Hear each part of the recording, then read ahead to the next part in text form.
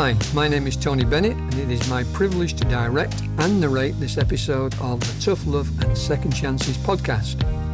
Frankly, what started out as a goal to relate the stories of a few golfers has become much more. It is said that everybody has a story, and that is true. For several years, I've written about golf professionals, revealing how they became good players, great coaches, and top club professionals. As enjoyable as this was, the words of my guests on Tough Love and Second Chances, and also found in the Edgar Profiles, have helped me on a journey of discovery, and all the while providing a much-needed look into the depth of the human spirit. The openness of my guests is what makes their stories powerful, frequently revealing examples of how hope, courage, and the opportunity to express oneself through the power of golf makes for a combination that can improve and even save lives. A word of thanks to our writer, all-round good guy Ben Evans, to our producer, the talented Ricardo Paparella, and to my guest, Chad Pfeiffer.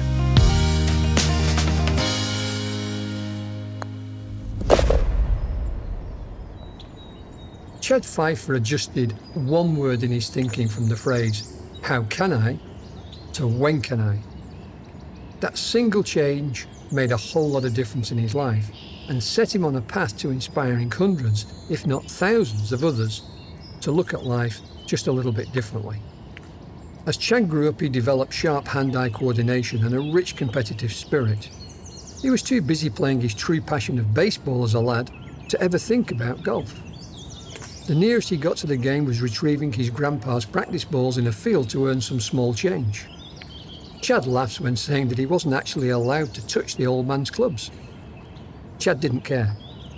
He grew up in the farming town of Caldwell, just outside of Boise, Idaho, where it seemed that the whole community, including his brother and three sisters, were turning up to the diamond to watch their baseball players. Chad was one of the very good ones, and aged 18, he was definitely college league material. Only a few years later, Chad stopped playing baseball. He would have to employ his physical and mental attributes to learn a new sport, and he quickly became a very competitive golfer indeed. In just 3 years from hitting his first concentrated golf shots, Chad was scoring 65 under pressure to win a national tournament as a scratch golfer. When you consider he made his rapid progress after losing his left leg, you start to realise just how driven and focused Chad can be. When Chad tells his story today, this quiet but very personable man doesn't waver when he recalls a time in his life when he literally had to climb a wall to get back from the brink. And while many good golfers will remember Chad's scarily competitive powers on the golf course only too well, his thoughtful views on the redemptive power of sport can act as a balm to anyone who listens. Back in the year 2001, Chad, who describes his younger self then as a stubborn, young and dumb kid, was planning to keep the baseball dream alive by signing up to a degree in sports medicine at Northwest Nazarene University in Idaho. Yeah, so I actually grew up in a long military history family. Both my grandparents, my grandfathers served, aunts and uncles that served, cousins, all served in some branch of the military, whether it was Army, Marines, Air Force. And so with that long line of history, I actually didn't have a whole lot of thought into going to the military. And then September 11th, 2001 happened. And, as I think it affects people around the entire world, but as an American, it really affected me. And I wanted to do something to give back to the country. Chad's father, Chris, encouraged him to finish his studies and to keep up with the baseball. But the terrorist attack had left its mark, and by 2005, Chad was signing his army papers. After training in 2006, he was off to fight in Iraq, aged just 25. It was April 2007, and Chad was embedded in a unit of soldiers he trusted with his life, a close-knit band of brothers who were regularly conducting driven armed patrols in the territories. Many were routine presence patrols in relatively stable areas of population. Only one day, this pattern changed. And so that day in particular, we had everybody was nervous because it was a new area and we knew that information that it was kind of a hostile area. 4 trucks, each carrying 5 soldiers, were deployed and on arrival encountered gunfire from adjacent buildings.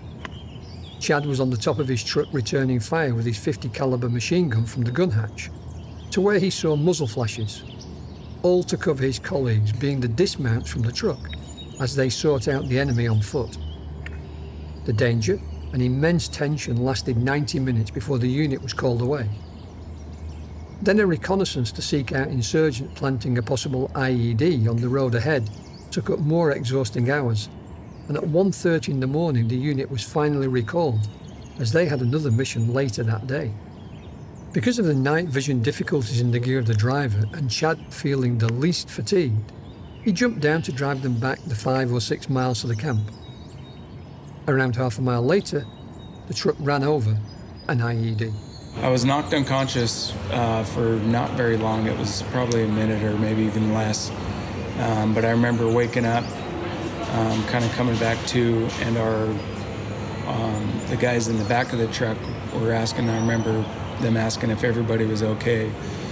And I just remember it was almost like the tingling sensation that my legs were asleep, and it was both of them because I had fractured my right heel when the IED went off as well. And but I wasn't in pain, I wasn't in shock yet. It was just kind of the tingling sensation, and I remember saying I couldn't really feel my feet. And so they got out, they came around to the driver's side door, opened it up, and kind of the same time our medic, who's in the truck behind us, came up to the door, and I remember hearing him say over the radio, his leg's gone. So then they pulled me out of the truck, got me on the stretcher, and then I remember our medic, sticking me with the IV, putting a tourniquet on my leg. Chad remembers hearing the helicopter and being carried towards it by his colleagues. Morphine and other drugs for the pain, as Chad was first taken to the Green Zone in Baghdad and then flown to Landstuhl in Germany, onto a military hospital in Washington, D.C., and before eventually reaching Brooke Army Medical Center, where after the necessary surgical work on his leg was completed, he would start his rehabilitation. I remember the reaction I had then was just one of those reactions like, one, what just happened, and then 2, how am I going to live my life missing a leg? Because me being an athlete growing up, I was very mobile, ran around with cousins and family doing, pickup basketball games and softball. And so I was very nervous and anxious and just didn't really know how I was going to live life. Fortunately for Chad, he couldn't have been in better hands with the expertise available at the centre. From the very first minute I got there, it was all positive support. It wasn't, I didn't have anybody saying, oh, you're never going to walk again or anything like that. It was all positive. And as soon as you kind of got there, they would take you down to guys that were further along in the process. And I was able to see guys missing 2 legs or, 2 legs and an arm or, some similar to me, they were just missing 1 leg. And it was very, very uplifting for me to see, they had great facility there at BAMC, and they had a rock climbing wall. And I remember that was one of the first things I saw was a guy missing his leg, and he was halfway up the rock wall. And I was like, holy cow, that's awesome. This guy's,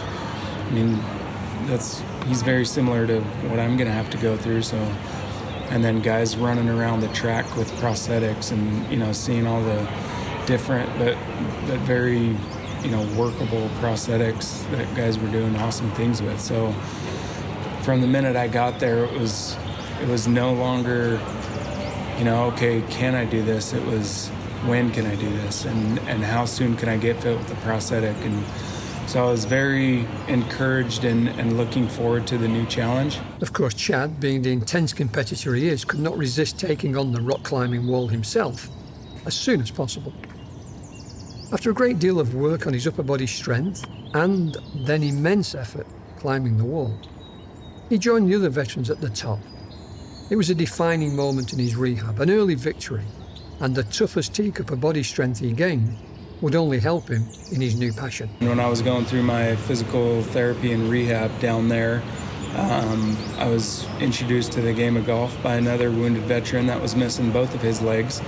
And I was fairly new in the process of having lost my leg, and I was actually I didn't have a leg yet, but he said, once you get the leg on, let's go out and do something. And that day came around and his suggestion was golf. And so at first I was hesitant. I didn't play hardly any golf actually up until that point, and wasn't really a big fan of golf, and quite honestly thought it was for older people and more so people that had money, and all growing up that just wasn't our family, that wasn't me. So but anyways, that day came around and I reluctantly agreed, and we went out, and actually I hit a couple off the sweet spot and absolutely fell in love with it. So that's all I wanted to do from then on. Was I'd go to therapy in the morning, and then in the afternoons I would just go to the golf course. Playing golf also really helped Chad get used to his new prosthetic. He was getting in and out of bunkers, up and down hills, swinging from different sloping lies. He has no doubt now that it was also a great mental therapy. That was huge for me, because there was plenty of times where I was very depressed. Had several negative days where everything, you get kind of back into that negative thinking, and you're like, okay, what's going to happen, tomorrow? Am I going to be around? There was definitely thoughts of suicide, going through this whole process, and just having really rough days where you don't want to do anything. And so therapeutically and mentally, that was just a fantastic escape, because it just took your mind off of all that stuff, and you're just out there hitting balls. On less positive days for Chad in those early times, missing his army buddies and the camaraderie of the unit, he would sometimes hit the bottle. Try to drink away my sorrows and my anger, and which you see a lot of guys that do that, especially veterans. I don't know why, but alcohol and liquor just kind of, guys seem to attract to that, which is unfortunate.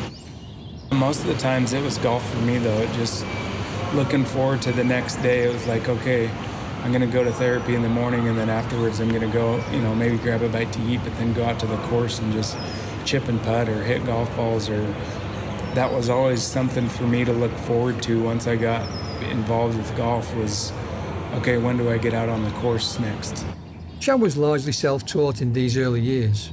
He naturally went with his baseball swing of the club from his youth, promoting a huge slice. As a right-hander, he didn't trust his prosthetic at first and would hit too much from the back foot. But he remained patient. He read instruction articles and watched the top golfers on TV, how they swung and shaped the ball. The hard work paid off. The baseball swing emerged into a controlled fade he could rely on while he learned to finesse other shots, including a nice draw.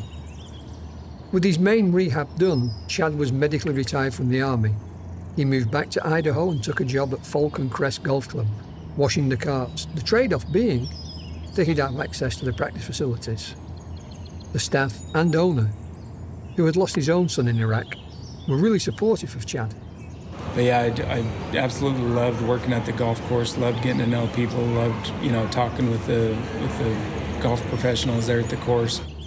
He started seeing a girl called Summer, who he knew from his junior high school days, and before long, they were married and moved to Arizona, an added benefit being that he could enlist in the Golf Academy of America, learning all the technical aspects of the game. He arrived with a 9 or 10 handicap, just 14 months later had this reduced to 2 or 3, and a year later, he was off scratch. He began competing in the National Amputee Golf Association Championship. He finished 12th overall in the first year, 3rd place in the above knee division, and loved the competitive feel of the event. Improving and getting closer each year, he would finally lift the trophy in 2011 at the Rio Verde Country Club, Arizona, thanks to under-par rounds of 71 and 65, which Chad would rate as a huge achievement. In the same year, he won the Bush Institute Warrior Open, a tournament for wounded veterans. and would go on to win both events 3 times. With this competition came the camaraderie of playing with golfers who had also been through life-changing injuries.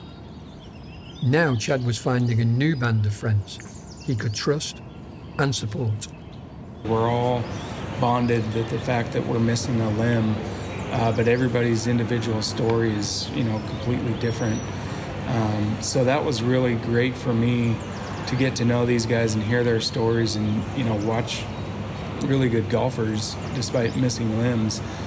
And so that was huge for me. This companionship perhaps started the shift in Chad's thinking. The serial winner gradually became the serial encourager of other golfers, a quality Chad is known for to this day. The next following couple years, I had quite a few amputee golfers come up to me and actually just people with amputations coming up to me and saying, hey, this is really cool what you're doing, and you've inspired me, to one, pick up golf, which was cool to hear, but then two, work harder at golf and for them to work on their games. It was very touching for me, for people to come up to me and say that, because I'm just playing a sport, like it's an individual sport, and I was just kind of doing it for my own personal reasons. But then I saw the bigger impact it had. What I was doing was impacting other people's lives, and I was like, man, that's really cool. Like, it was touching for me to hear that. And so from then on, it was actually, became a goal of mine, or kind of a separate goal, was to see if I could help inspire people. And that's kind of, it became more, that kind of became a bigger goal. After a couple of years, that became kind of a bigger goal to me, rather than winning tournaments and personal success, was to touch the lives of other people and help inspire, other wounded veterans or people that were maybe new amputees or, had a disability. Because that's one of the great things about golf is, it doesn't matter if you're injured, doesn't matter if you're 100 years old or 2 years old. Like, it's a game that everybody can enjoy. And because of the handicap system, you can all have a good match with no matter who you play. And so that was huge for me, just trying to impact other people's lives and get more people into the game of golf. Chad speaks well about how competitive golf for players with a disability at the highest level is helping to grow awareness of what is possible for all golfers with an impairment, even brand new players. He mentions the European Tour's welcoming of EDGA players to take part in tournaments alongside world-famous names in events in Scotland and Dubai. Golf Australia has done the same, and Chad was talking to us after being introduced to the crowd at the President's Cup between the USA and the international team. The week before, he'd been competing in the AAAC Championship as part of the Australian Open. He believes similar opportunities will happen soon in the US, and says that recently introduced world ranking for golfers with disability is a major driver to increase awareness. Chad, he's currently ranked number 8. And it gives me kind of a platform. It gives us all a platform, to say, hey, check out these tournaments, direct these guys and girls to different tournaments around the States or around the world, that there's tournaments out there that people can be a part of, whether they want the world ranking points or not. It's, you meet great people, and it's just huge for the game of golf and for disabled golf. I see nothing but great things in the future. For other people who may find themselves in a similar situation as he did after his military incident, Chad's advice is heartfelt and is based around the redemptive power of sport. The possibilities of personal endurance and overcoming obstacles are endless. It's really quite funny and amazing what the human body can do and what the human mind is capable of. And, for anybody that's, maybe going through hardship or, has traumatizing incident where they're left, with a disability, that no matter what it is, whether it's golf, it's been huge for me, and I know it has for many other people, whether it's, fishing, hunting, it really doesn't matter. If you find a passion in life, pursue it. And I would highly recommend golf just because you can enjoy it, until the day you die. Like I said before, you can be 2 or you can be 102. You can always enjoy golf. So just push yourself to the limits, set those goals, have dreams, and really just pursue them. So it's pretty cool what people can do, and especially when they set goals, it's amazing what you can accomplish. Great advice from a man who found himself injured and vulnerable and looking up at a rock climbing wall in rehab, waiting for a prosthetic leg to arrive. Instead of saying how, he said when, and set himself the goal to climb it. Though his goals are different now, Chad is still climbing.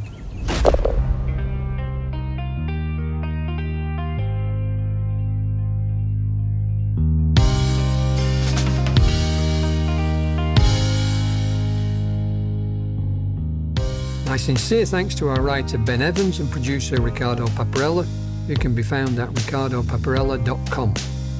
For more information about Edgar, please visit www.edgargolf.com, and please stay tuned for the next episode of the Tough Love and Second Chances podcast.